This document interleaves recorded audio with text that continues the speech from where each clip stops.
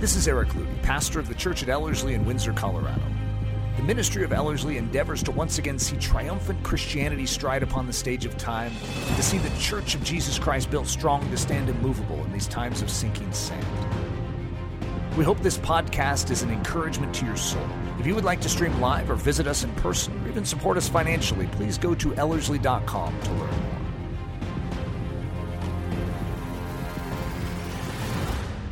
All right, guys, I purposely chose a rather controversial title just to sort of stir you up. I am not going to, as the title would suppose, I'm not going to try and tell you if you're supposed to, which candidate you're supposed to vote for this fall, even though I wouldn't doubt that you might land somewhere as I show you this, but where you land might be different than where you'd expect.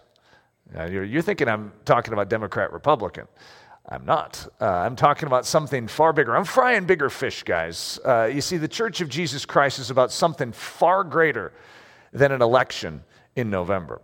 And if we don't get things correct in the Church of Jesus Christ, it really doesn't matter who wins in November. We have to be grounded and built properly as the church to take advantage of the window of time, whichever way it goes. For instance, if persecution breaks out in an increased measure because of what takes place in November, the question would be, are we ready for it? Because that is an incredible opportunity to share the gospel. Because everyone feels extremely vulnerable, and it separates wheat from chaff. It is the opportunity for true Christianity to shine. In the midst of persecution, Christianity is seen more clearly than at any other time in history. Are we ready, is the question. The second one, if there is a window of time for the gospel of Jesus Christ to be spread more aggressively and boldly without persecution, what a privilege that would be. The question is, are we ready to do that? Are we poised and in a sprinter's position to take advantage? And all of that has to do with where we land as far as governmentally in our own souls. And that's what this message is about, which is why you see me hinting at the governmental issues that we're facing in the natural realm, because we're facing governmental issues in the spiritual realm. And if we don't get those squared away, it really doesn't matter what happens in the natural realm. There's just certain conclusions that are more comfortable for us than others. And yet, the state of the church is not going to be healthy, and it will not change the world in which we live. So how to vote this November. So this is in a series that just started last Sunday. It's called The Shadow Nation Rises, where we're actually going through, even though this sounds dull, it's very exciting, the book of Deuteronomy. Deuteronomy, the word deutero means second. Nomo means law. So technically, in the Latin, the word Deuteronomy would be second law. What does that mean? But that comes from what many scholars would say is a incorrect understanding of what the book should be called. But I really like it. And so as a result, instead of throwing it out, I'm going to say, okay, even if it was a mistake, and when they did the Latin Vulgate, they're like, oops. It's sort of like if you ever saw those old Reese's peanut butter cups commercials where you have two people, one has peanut butter and the other has chocolate, and they run into each other and then it blends together and they're like, oh, this is even better. That's the way I feel about the name Deuteronomy. This is brilliant. Even if it was accidental, nothing is accidental in the kingdom of God. Come on, guys. This is about seconds. And so we have the second law. That's because it was rehearsal. Moses is going through the law a second time, but he's speaking it to a second generation who is about to cross a second body of water into a second territory to follow a second leader. Oh, we got seconds everywhere. That's right. And the kingdom of heaven is built on this principle of firsts and seconds. And so as a result, the book of Deuteronomy is this incredible picture of seconds, which then is an incredible picture of the kingdom of heaven.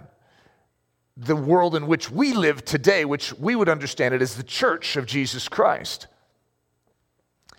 So I had multiple different names for this. One of them was the second shoulders, which I thought was too vague, even though it is pretty cool if you knew what it was. I had the ready shoulders, I had the able shoulders, but then I spelled, instead of able, I spelled A-B-L-E, I spelled it A-B-E-L, and I was being very creative, and I laughed at myself and how brilliant that was. And then I thought, that's not going to make any sense to anyone. It would, but I'd have to explain it. It's not like you're just going to catch it and go, oh, I see what he's saying. No, it's like one of my dad's jokes. He had, we call them dad jokes, where he would tell a joke, but it was a little more complex than the young child mind could understand. And he would laugh at his joke, and all of us would be like, what is he talking about? And then my dad, he decided at a certain point he was never going to explain his jokes, because then that took the fun out of the joke. You either get it or you don't. And so I didn't want to crack a dad joke up here. So Deuteronomy, it means a second law, but I want you to sort of recognize it's a book about seconds. So it's a second book. Almost every single thing in Deuteronomy has already been said, but it's going to be said again. It's a rehearsal, but it's at a very different time. You have a 40-year period. At the beginning of the 40 years, you're going to get this, and then at the end of the 40 years, you're going to get this. Why? Because it's a new generation. It's a second generation that is hearing something, and they're going to hear it very different. There's a different orientation to this. And so it's this incredible picture, a second book, a shadow book. That's one of the ideas I said last week is the shadow scriptures was the name of last week's message, that these scriptures are actually speaking of something, but they're a shadow of something to come. And almost everything in Deuteronomy is something that is going to be fulfilled in Jesus Christ, in the church of Jesus. And so a book of shadow seconds. So we have a second invite, and they were already invited into the land of promise, and what do? They basically rejected it because of their fear and unbelief. They're going to rot in the wilderness. So now we have a second invite. Hey guys, you ready to go in? You ready to take the land? To a second generation. The entire first generation has been wiped out at this time, except for Joshua and Caleb. And as a result, this is a second invite to a second generation. To cross a second water obstacle. Not the Red Sea, the Jordan River. Isn't it interesting? There's a second water obstacle, just like baptism. You're going to have like baptism of repentance. You're going to have baptism of the Holy Spirit. You're going to have this second in the New Testament as well. Into a second territory. In order to live a second life under a second leader. And so we talked about last week that Moses being a first leader, and the second leader over the second generation, over the seconds, is Joshua. His name in the Hebrew is Yeshua, which ironically is the exact same name that Jesus received from his parents. This is literally what he was named. He was named Joshua, if you want to say it that way. That's not how it translates to us. In the Greek, it comes out as Isus, and we translate it into the English language as Jesus. But it's the exact same name. And so what you have is Jehovah saves. It's Jehovah, the I am, name of God, blended with a verb. He saves. And that's this second leader. So God's passion for the second. I don't know if you guys remember last week. If I need to rekindle some of the thoughts to it, it'd be a worthy listen if you missed it. But you start out in the very beginning with Cain and Abel. And Cain is going to offer, his fruit from the field, his labors in the field, and God's not going to be pleased with his offering. Abel is going to offer the best of his flock. He's a shepherd, and the second is a shepherd of all things. And God is going to receive Abel's offering. He's going to be pleased with the second. And most of us are just like, hey, what was wrong with Cain's offering? It's sort of offensive to us. I don't know if it's offensive because we're used to offering our Cain offering as well. The offerings of our first, that's in Scripture you're going to see a first and a second always, just like the Bible's broken up into a first and a second. And you have the law in the Old Testament. And the law, though it is good, cannot save you. Though it speaks truth and it is right, it cannot offer you salvation. It is a road sign. It is a tutor which is teaching you your need of a Savior. Your need of a second. So you have Adam, Jesus. Jesus is called the second man of all things. And so you're going to have a first life, and you must be born again. You must become a second to enter into the kingdom of heaven. You must put off Adam, the first, and you must put on Christ, the second. You must be clothed in the garments of salvation. And so God obviously has a passion for the second. So I had a guy after last week's message text me, and he says, so God created the man first and the women second. And then he had a smiley face that didn't translate very well, and then laugh out loud. And I got back and I said, yeah, and something about how beautiful and precious that second is. However, what I would say is that if you look at the issue of, well, I'll just read you the scripture. In Genesis 2:18, and the Lord God said, it is not good that man should be alone. I will make him a helper comparable to him. So what you see is you see a first condition, which is aloneness, and then you see God solving that with a second state of man, which is relationship, which is superior. In other words, it's not that Adam wasn't created good. He was good, very good. But there's something that is even better. The law is very similar. It's good. The law is good, but there's something even better, and that's grace. And so you're going to see this improvement on even what is good. Because Adam wasn't like some faulty character at this time. He was the perfect creation of God, and yet it was not good that he was alone. And so the second condition of Adam, which is one that is married, one that is in relationship, which is where I would put the emphasis, is better than being alone. So we're going to go through in this one. This message is on the second government, basically, that is going to be displayed and unveiled in and through the book of Deuteronomy. And that's going to be a key idea throughout the rest of the book, because what we have, the idea of government for many of us is just uncomfortable and bulky. Like, we don't really want to deal with it because, it just sounds political. But government in and of itself is just God's. It's the order of things. It's how God issues his authority and how that authority is distributed. Like, in my body, there needs to be government. So as strange as that is, if there's no government in my body, that means the devil and the flesh will do whatever they want. And, if the devil says, speak this, I'll just speak this. And it could be very unhealthy and it could harm all of you. And so there needs to be a government that actually takes rulership over this life. It's actually called self-government. And you'll notice in the fruit of the Spirit, when Jesus Christ takes over a life and gives us the Holy Spirit, he does something called self-control, egkrateia. And what that means in a simple sense is that self is now controlled. No longer is self able to do whatever self wants, but self is now being governed so that self can now control the body. And so government is actually a God-born idea. It's a God-sponsored thing, and it is very, very significant and important. In a family, you have to have a government. If you don't have government in family, you have chaos. And so as a result, God is going to establish leadership or headship over family, which is the parents, right? And that is going to create order and protection. And the same is true for all other forms of government. So government in and of itself is not wrong or evil. It's just, as you see, it can be misused. And that's the issue with the first. If I were to talk about first governments, they are very vulnerable to corruption. And so as we look at our government today, and many of us don't have a tremendous amount of confidence in our government today, and if I were to say, why? Is it because it's ungodly? Is government ungodly? No, it's not that government is ungodly. It's that we got a whole bunch of ungodly people running it. And so that there you just heard the great vulnerability to earthly government. So the second nation, the second kingdom. Let's go into this just a little. You have a first and a second. So you have Cain, Abel, right? God's going to choose the second, Abel's offering. Ishmael, Isaac. Ishmael is born out of Abraham's self-effort to solve the riddle of how he's going to have kids, and God rejects Ishmael and accepts Isaac. He accepts the second. Rebekah has twins in her womb. Esau is going to come out first. Jacob is second, who also is called Israel. So those two are going to be two nations separated from her womb, is what God says. Two nations. Isn't that interesting?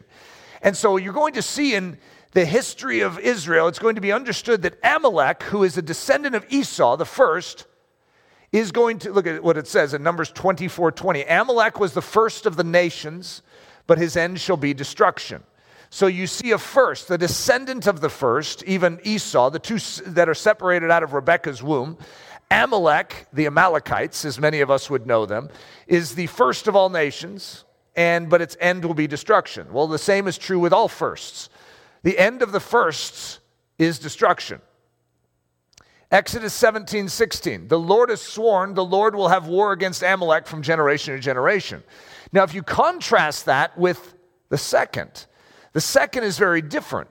So what we see in Exodus 19:5-6, now then, if you will indeed obey my voice and keep my covenant, then you shall be my own possession among all the peoples. For all the earth is mine, and you shall be to me a kingdom of priests and a holy nation. So now we're seeing the revelation of the second nation, Israel, the eternal one. God is going to stand against and fight against Amalek from generation to generation. What is he going to do? He's going to sponsor and bless the second kingdom for generation to generation for all eternity. And so you see this, he is opposed to the first, yet the second has his favor. And so this isn't just supposed to be about nations to us. That's a shadow. God is showing us that he is building something greater, and it's a second. And of course, in the New Testament, Paul's going to go into great detail to say you must be born again. We're all in the first kingdom, and we're under just wrath. We are deserving of eternal separation from God and hellfire. But there has been a way made at the cross for you to put off this first, to repent of it, and to enter into the second kingdom. So Jesus Christ says, my kingdom is not of this world. It's not earthly. If my kingdom were of this world, then my servants would be fighting so that I would not be handed over to the Jews. But as it is, my kingdom is not of this realm.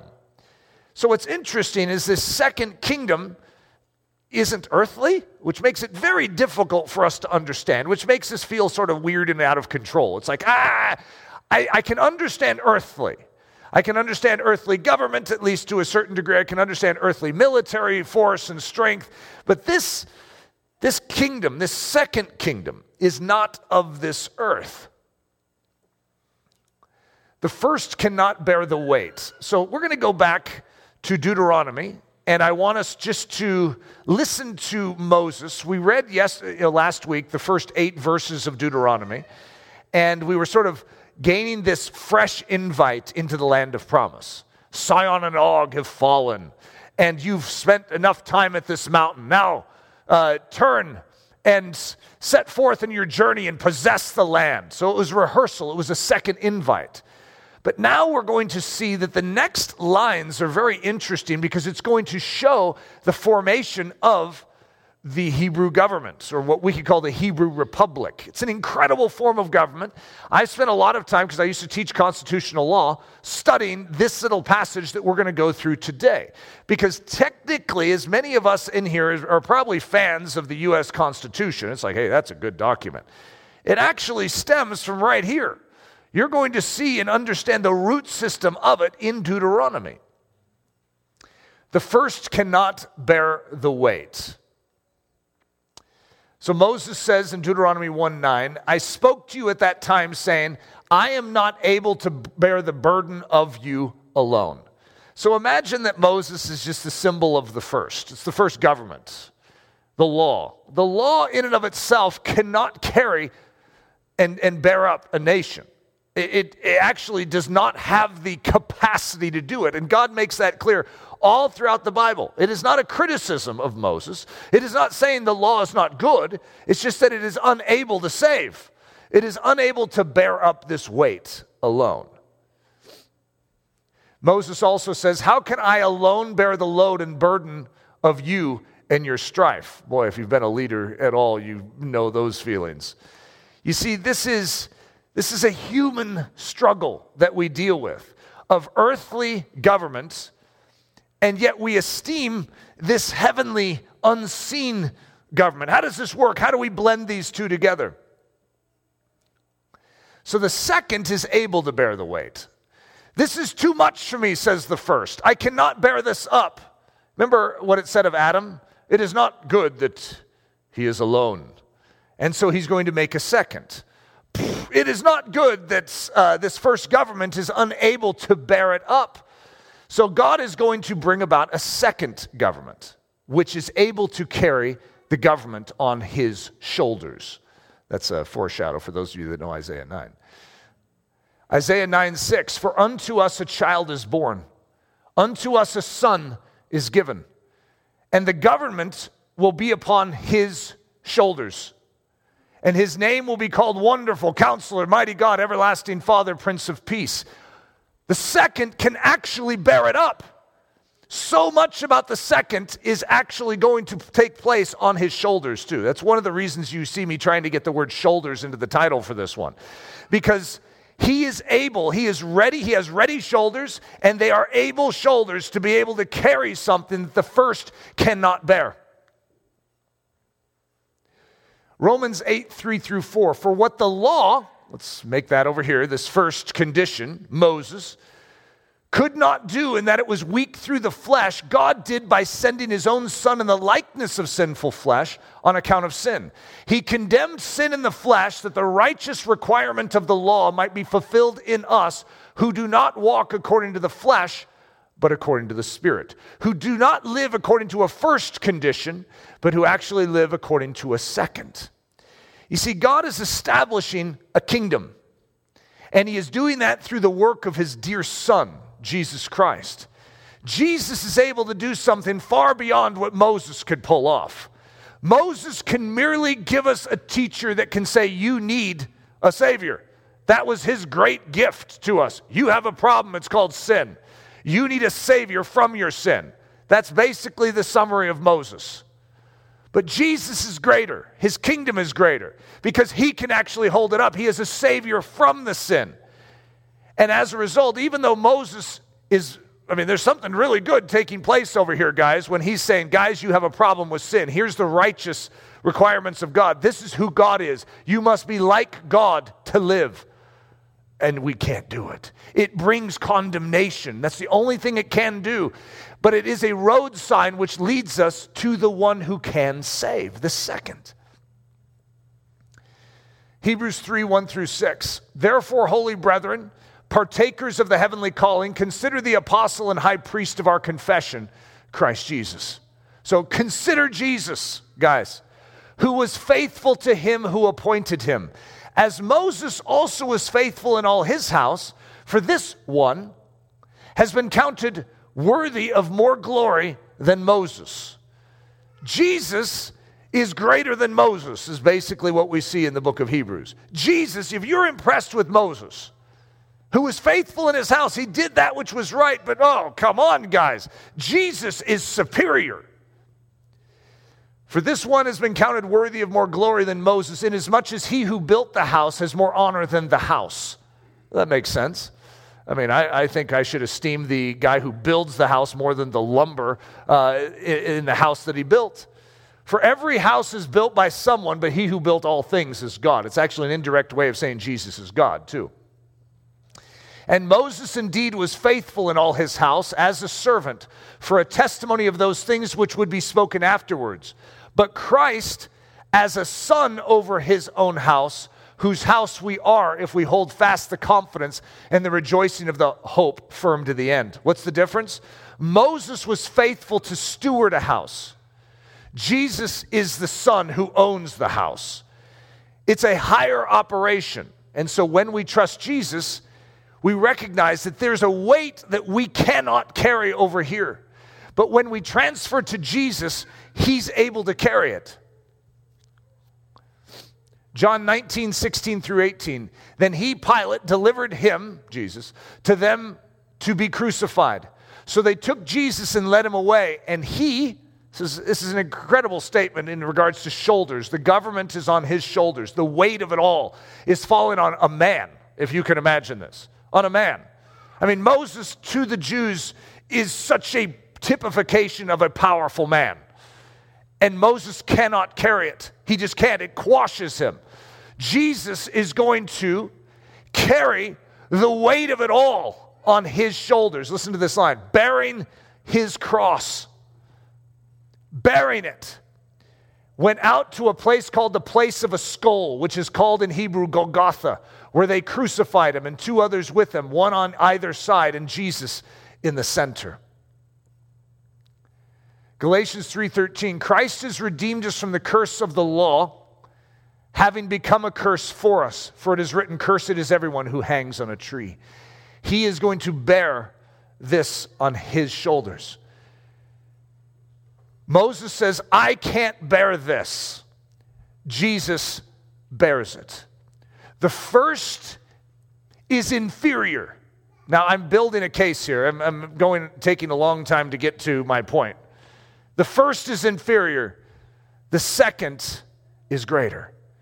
Now, remember how I started this? It's like I'm going to show you how to vote in November, right? What I'm wanting us to do is recognize and distinguish between earthly government and heavenly government, and that the heavenly government is superior. There are earthly tactics that you can use to change the world, and there are heavenly tactics you can use to change the world. Many of us, though we may intellectually esteem the heavenly tactics and go, yes, those are greater, functionally, we try and do it Moses style. We want to change the world with earthly tactics, though we esteem the heavenly tactics. And I'm here to tell you that if we're going to change the world as the church, we must function in a second tactical position. God has given us something greater, but we must recognize it. Colossians 1:13, for he rescued us from the domain of darkness and transferred us into the kingdom of his beloved Son. So I'm going to say this first condition is a domain. It is a region of darkness. It is weak in and through the flesh. It is weak in and through the fact that natural man needs a Savior. And in and of himself, he is very easily swayed. He can be bribed. He can misuse his authority and his power. What you see in the American experiment is you see a form of government that is attempting to create checks and balances because they don't trust people. It's the exact form of government we have. It is based on people. People that are the government, and these people are flawed, which means as many checks and balances as you can have. Do not put all the authority into one little bucket. You need to separate it out so that not one person who goes rotten and bad can spoil the whole thing. DOD, it's not Department of Defense. This is, what was my term? Domain of darkness. So this is domain of darkness, and I made it lowercase because it is inferior, guys. It is a first condition. And it's weak through the flesh. And then we have the KOS, the kingdom of the Son. And that is strong through the Spirit. The kingdom of the Son, though I know that I'm not sharing anything new for any of us, it's like, yeah, of course I know that the domain of darkness is weaker. Do you? Do you know that the DOD, small d, small o, and small d is weaker than the kingdom of the Son, all caps, which is strong through the Spirit? Do you believe that the Spirit of God is actually stronger than the flesh? Do you believe that what Jesus Christ has accomplished on the cross is superior to all that the machinations and the devious plots and schemes and conspiracies that could take place in the domain of darkness? Because if you believe it, you function over here and you use the military might of the KOS, the kingdom of the Son. This is where you would go. This is the armory you would go to. This is the king you would fight for. This is where you're going to place your chief vote in November. If you're going to vote on either side where you could manipulate the domain of darkness using human techniques and tactics, or you could go higher to where the puppeteers are and deal with the powers in the spiritual realm and snip their puppet strings to see captives set free. Which would you go towards? Okay, I don't know if you guys are catching on to where I'm going with this. So the DOD, or the domain of darkness, it's weak through the flesh. What do we know about it? The law can't save. That's one thing that we learned from the Old Testament. Have we learned that in America yet? Because I guarantee you there are people in here that still struggle with the fact that if we could just get good laws, we could save this nation. And I would say you cannot save a nation through laws. Laws can have a role and they can be right. But that doesn't mean they change the deeper problem with men and women, which is weak through the flesh. As long as you remain in the domain of darkness, you need physical restraint to maintain this. The kingdom of the Son is greater. So, one man can't carry. And that's one thing that's been proven. Whenever you go and you put the weight of a nation in one man's satchel, it always goes south. The American experiment, I'm just going to be blunt honest with you, is extraordinary. I've studied American history. I know a lot about the Constitution. I know a lot about the formation of our country. I am extremely impressed. However, it is in the domain of darkness that men are gathering together with the wisdom of the Scriptures to say, how do we curb the fetish of the flesh and the natural inclinations towards sin that men have, and how do we somehow do this together? Okay? I'm just going to say that there is something greater than that, but it cannot be found in the domain of darkness. So unless every single person has humbled themselves and repented and believed, you need a government in the domain of darkness. And so many must carry it. It kills, it crushes, it depletes, it uses and abuses. You work for the government. I remember a quote from Abraham Lincoln. The presidency of the United States is hell on earth. Who wants that job? I mean, you look at Donald Trump today and you have to wonder, who would want that job? That is the worst job on earth. It is. It will crush you. To stand in the gap in the physical sense, I mean, this is really hard stuff. And what the earthly government is it does not replenish, it does not strengthen, it is weight, it is human labor, and it is hard. Kingdom of the Son, it's strong through the Spirit. Well, in the first one, it says the law can't save. In this one, grace can save. But what is grace? Grace is not just a hug from God. It is God working on our behalf. We have salvation in the fact that God works for us. In the kingdom of the Son, God does the working. He does the heavy lifting. One man does carry. In other words, in the first one man can't carry it. And Moses even says that, I can't carry this alone. In the kingdom of the Son, one man can carry the whole government on his shoulders. And we can trust him. He cannot lie. He will not cheat us. When he says what he's going to do, he will perform it. Oh, could you imagine that in government? Imagine it, guys. It's the truth. It's the kingdom of heaven. I don't blame you for getting excited saying, I want to vote for King Jesus. Yeah, you'd be on the right track if you started thinking that way. Many are brought in to serve. See, it's different. Instead of them being brought in to carry, they're being brought in to serve what the king is doing. And then what does this kingdom bring? Life. It strengthens, it beautifies, and it strikes with awe. So the Abel shoulders, I still stuck it in, guys. I still found a way to get this in. Now, Abel is spelled wrong because it's the name of a character. Now, what's interesting, if you study the name of Abel, remember, this is the second son. He's a symbol of the second. His offering is going to be received. He is a shepherd. He is going to be a symbol of the second government, too, which is a shepherd's government. And so as a result, you're going to see a different form where one shepherd is going to have his sheep and he is going to care for them as Jesus cares for his church. And so the second government is actually a picture of the church, guys. If I'm just going to get down to brass tacks, that's what it is. It is the second government.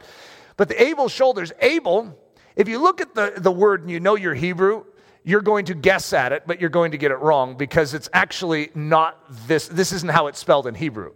But if you know Ab, that means father, and then El is God. So it'd be God is his father. And they're like, oh, I know what that means. That's actually not what this means, though, because it's like Hevel. It's a different name than what we have in the English. And what it means is breath. Let me just break it down for you. Spirit.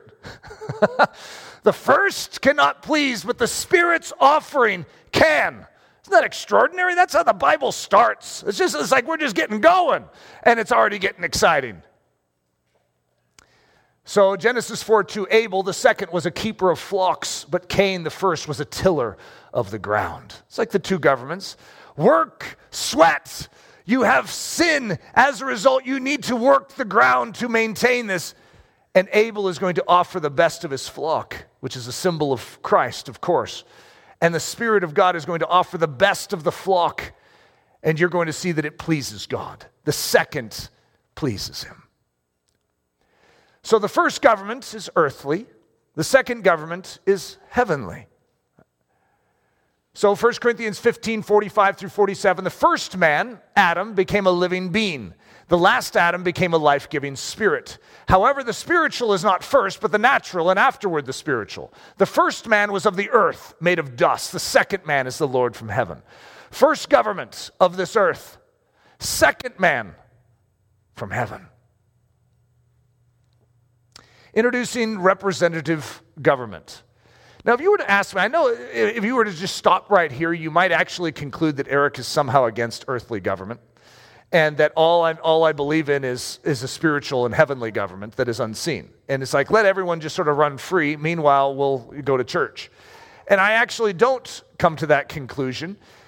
But what I want us to understand is that as Christians, we are servants and citizens of a higher kingdom, which is meant to influence what is taking place in this earthly realm. So though the kingdom that we serve in is unseen, and it is spiritual, it is heavenly, we still have an engagement with this domain of darkness. Introducing representative government.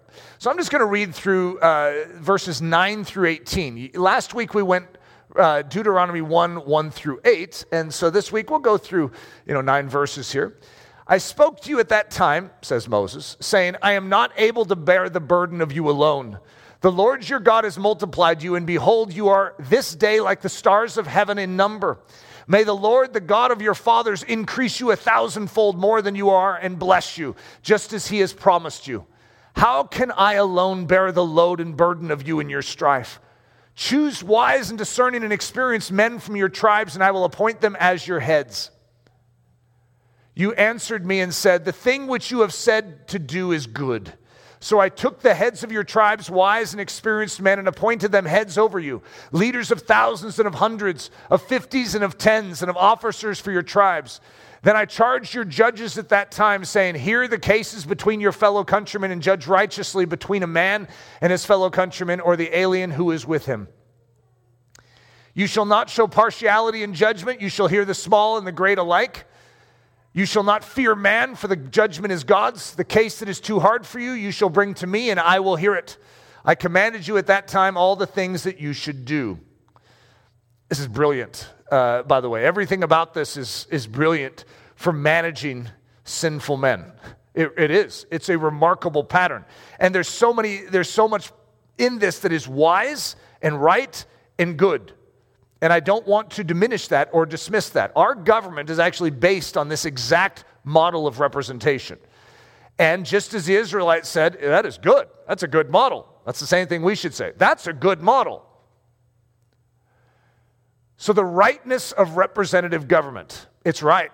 I would say it's the most correct version of government that exists on earth. And so what we have is a pattern of something that is meant to be a shadow of something else. But there is a weakness in the first. There's a weakness in this first form of government. I'm in a first body still. I have a second body, but my second body is still hanging in the closet up in heaven waiting for me, right? And I'm sort of excited to put it on. But right now I'm still dealt a first body with a second man inside of it. And that's the same thing with this earth. In a sense, we have a first government form that needs needs new men to help it along in this season before every knee bows and every tongue confesses that Jesus Christ is Lord to the glory of God the Father. We have issues with this first government. We're funny people. We're sort of like, we're in the second kingdom, but we're in earthly bodies, first bodies, in a world that needs first government wisdom, but still we are citizens of heaven. I mean, how does this work? So the first government, I'm just going to call it right. It's right. Everything about this first government that God is going to set up is right. Mary and Martha, do you remember that? Martha is right. She's bustling about in the kitchen. She's showing good hospitality. Can you say that that's wrong? That she's interested in taking care of Jesus when he comes over, making sure the meatloaf is cooked right and not burnt and the table is set. Do you understand why you could say that's right? However, what's Jesus going to say? Martha, Martha. But there's something that is even more right. Okay, so how about Judas when he's like, you shouldn't pour out the spikenard, you should sell it and give the money to the poor. That's right. That's right. Very wise, Judas. Thank you for bringing that up. However, there's something that's more right. Pouring it out on the feet of Jesus. And it looks ludicrous at a certain level, right? But there is something that is more right. What we're interested in is not just the right. We are interested in the more right as Christians. So the fact that this earthly form of government that God has laid out in Deuteronomy is right is not to diminish it or dismiss it. It's to recognize that it is a shadow of something greater and to not miss the shadow of what it's pointing to. You answered me and said, the thing that which you have said to do is good. Yep, it was. And the second government is more right. James Madison is going to he's going to be pretty much the greatest expert on the Constitution that exists, right? And so I just want you to sort of understand even his thoughts as he's putting this thing together, and he recognizes this is a first government. This is a system that is that's of this world with people of this world. How do you build a government that way? Well, he's going to use the book of Deuteronomy to do it. To suppose that any form of government will secure liberty or happiness without any virtue in the people is a chimerical idea. Chimerical means like a mythical creature with all sorts of different pieces of different creatures attached to it, like the head of an eagle, the arms of a man with the legs of a bat, that type of thing. That would be chimerical. So he's saying that's ridiculous. It's like just sort of patching all these things together. Do you actually think that there's any government that could secure liberty and happiness if the people themselves are not good? What do you do if the people aren't good? Whew, we have some issues. Yeah. You see, as long as this people is self-governed according to the Word of God, our nation was founded in such a way where actually the more common way of thinking at the time of the Constitutional Convention was biblical thinking. It was a biblical worldview. And as long as the people that are then being put in office actually fear God, tremble before God, have a level of self-government, this can work. The essence of government is power, and power, lodged as it must be in human hands, will ever be liable to abuse. See, that's a first government statement. God has all power, and guess what? He will never abuse it. See, there is a superior government here, and let's not forget it. In framing a government which is to be administered by men over men, you must first enable the government to control the governed, and in the next place, oblige it to control itself. The first government, it's dependent upon the goodness of men. Well, how long can that last? How do you keep that together? Do you see the vulnerabilities in that? Because you're going to need a continuous revival amongst those people to actually keep this first government stable. And that's why it is so vulnerable. The second government is dependent upon the goodness of God.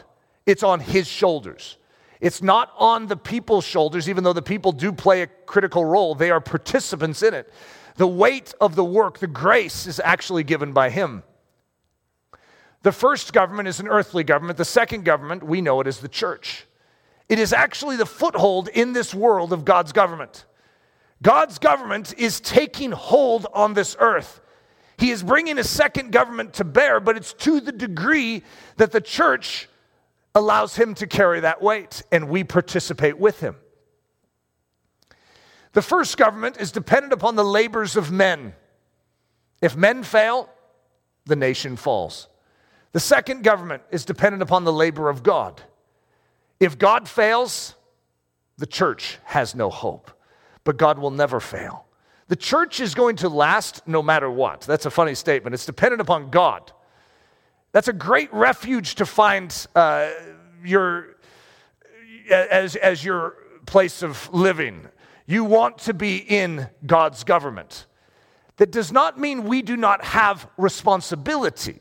It just means that the weight of righteousness, the weight of holiness, the weight of doing is actually upon his shoulders. You don't have it, but he supplies it for you as you depend and believe in him.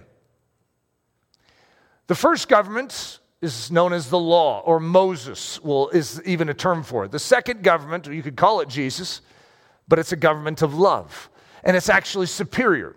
The whole Old Testament is going to be fulfilled with love. You want to say all the law? Love. Love and you don't murder. Love and you don't steal. It's a higher law. 1 Corinthians 12:31 and then 13:1. So this is the very end of the chapter 12 and the very first word of chapter 13 in 1 Corinthians. I show you a still more excellent way. That word for excellence is hyperbole, which is where we get our word hyperbole. And the picture would be one of a javelin throw. And so some guy comes up, and imagine all of us compete in the javelin, and we have a javelin, we throw it. And James Schrock wins because his javelin made it to the tile out there, and the rest of us are like, oh, whoa, and we're like patting him on the back. He's feeling really good. And then Paul the Apostle comes in and goes, hey guys, I want to show you a more excellent way. And he throws it 10,000 miles. And we're looking at James and we're going, boy, your way stinks. That is exactly what this word means. It is so above and beyond. Love so massively overshadows the first systems.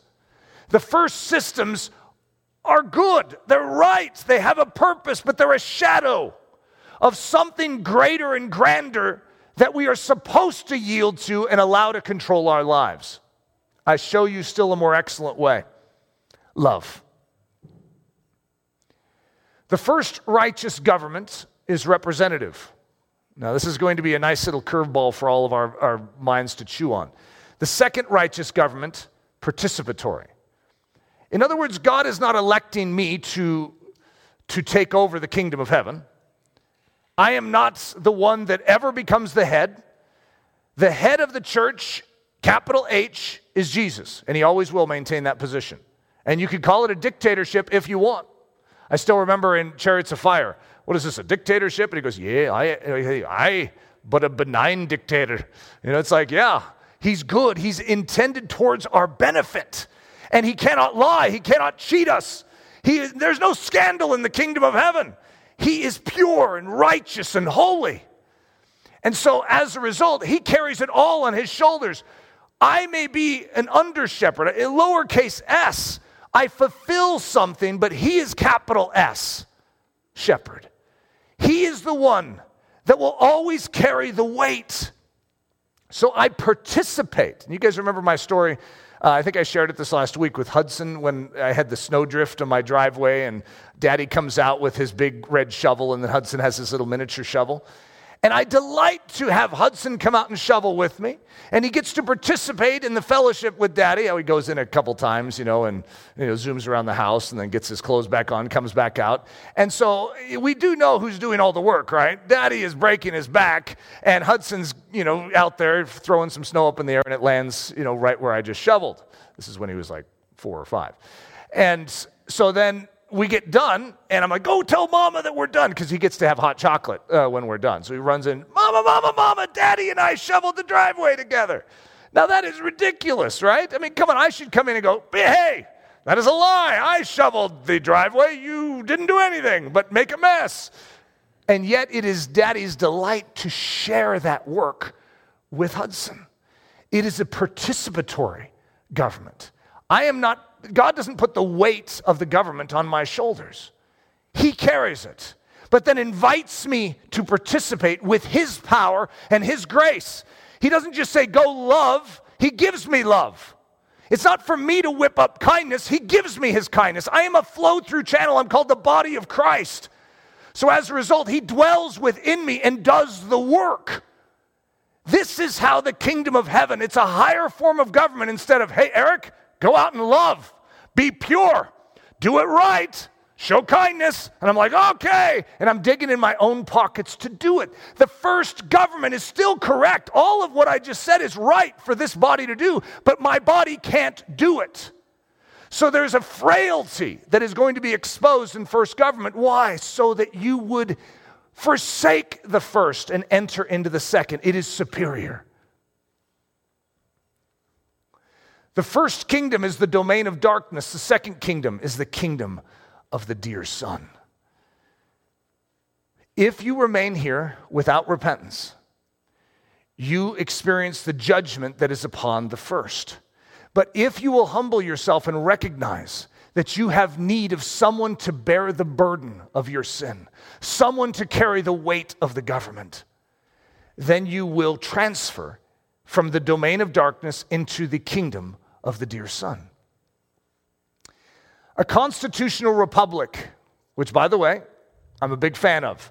If I have a choice, I would protect our Constitution as it stands and our system of government. I think it is brilliant, and I think it is beautiful and powerful.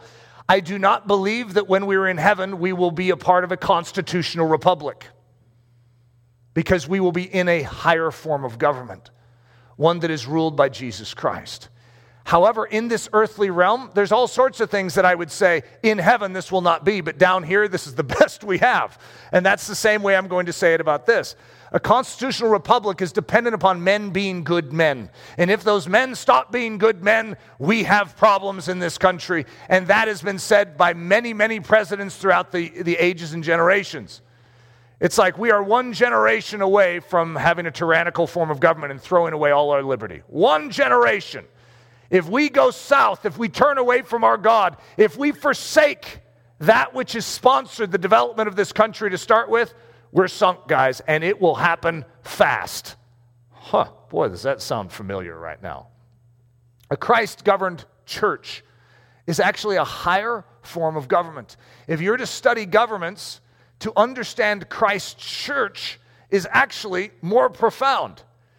It's dependent upon God being a good God. Where does your faith rest? In men being good men? I do not want to go in that direction and put a lot of confidence there.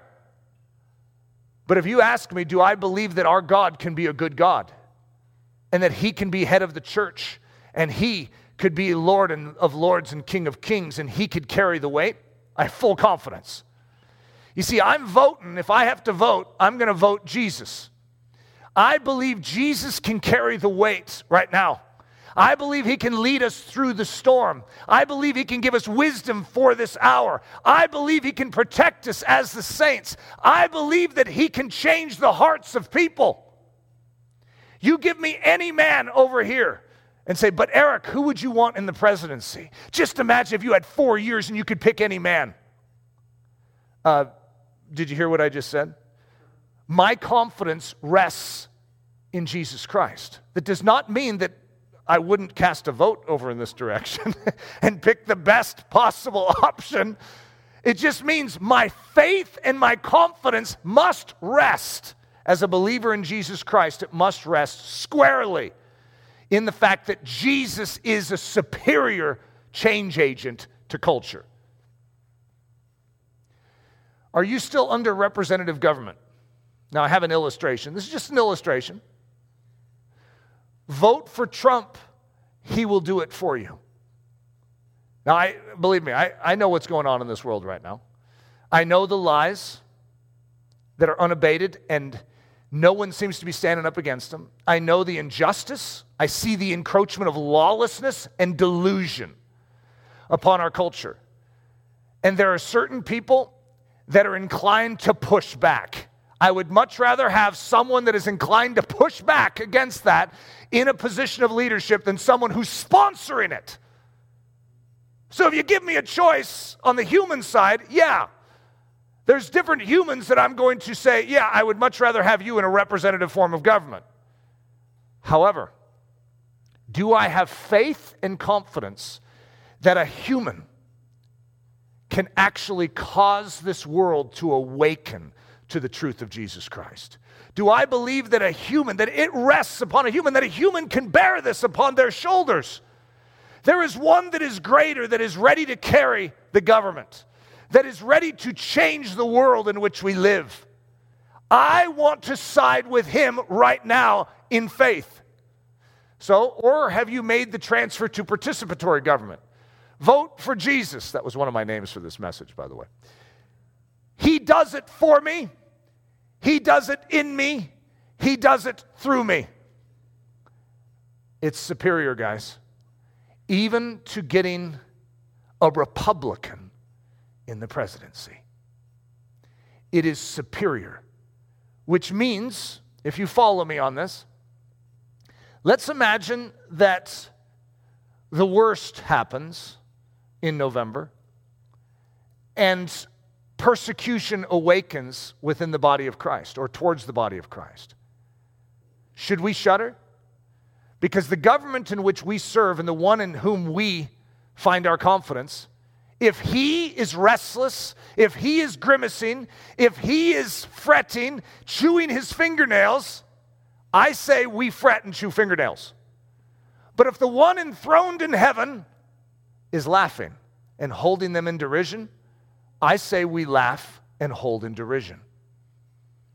We will not be moved by the circumstances of this earth when our God sits enthroned on high, unmoved.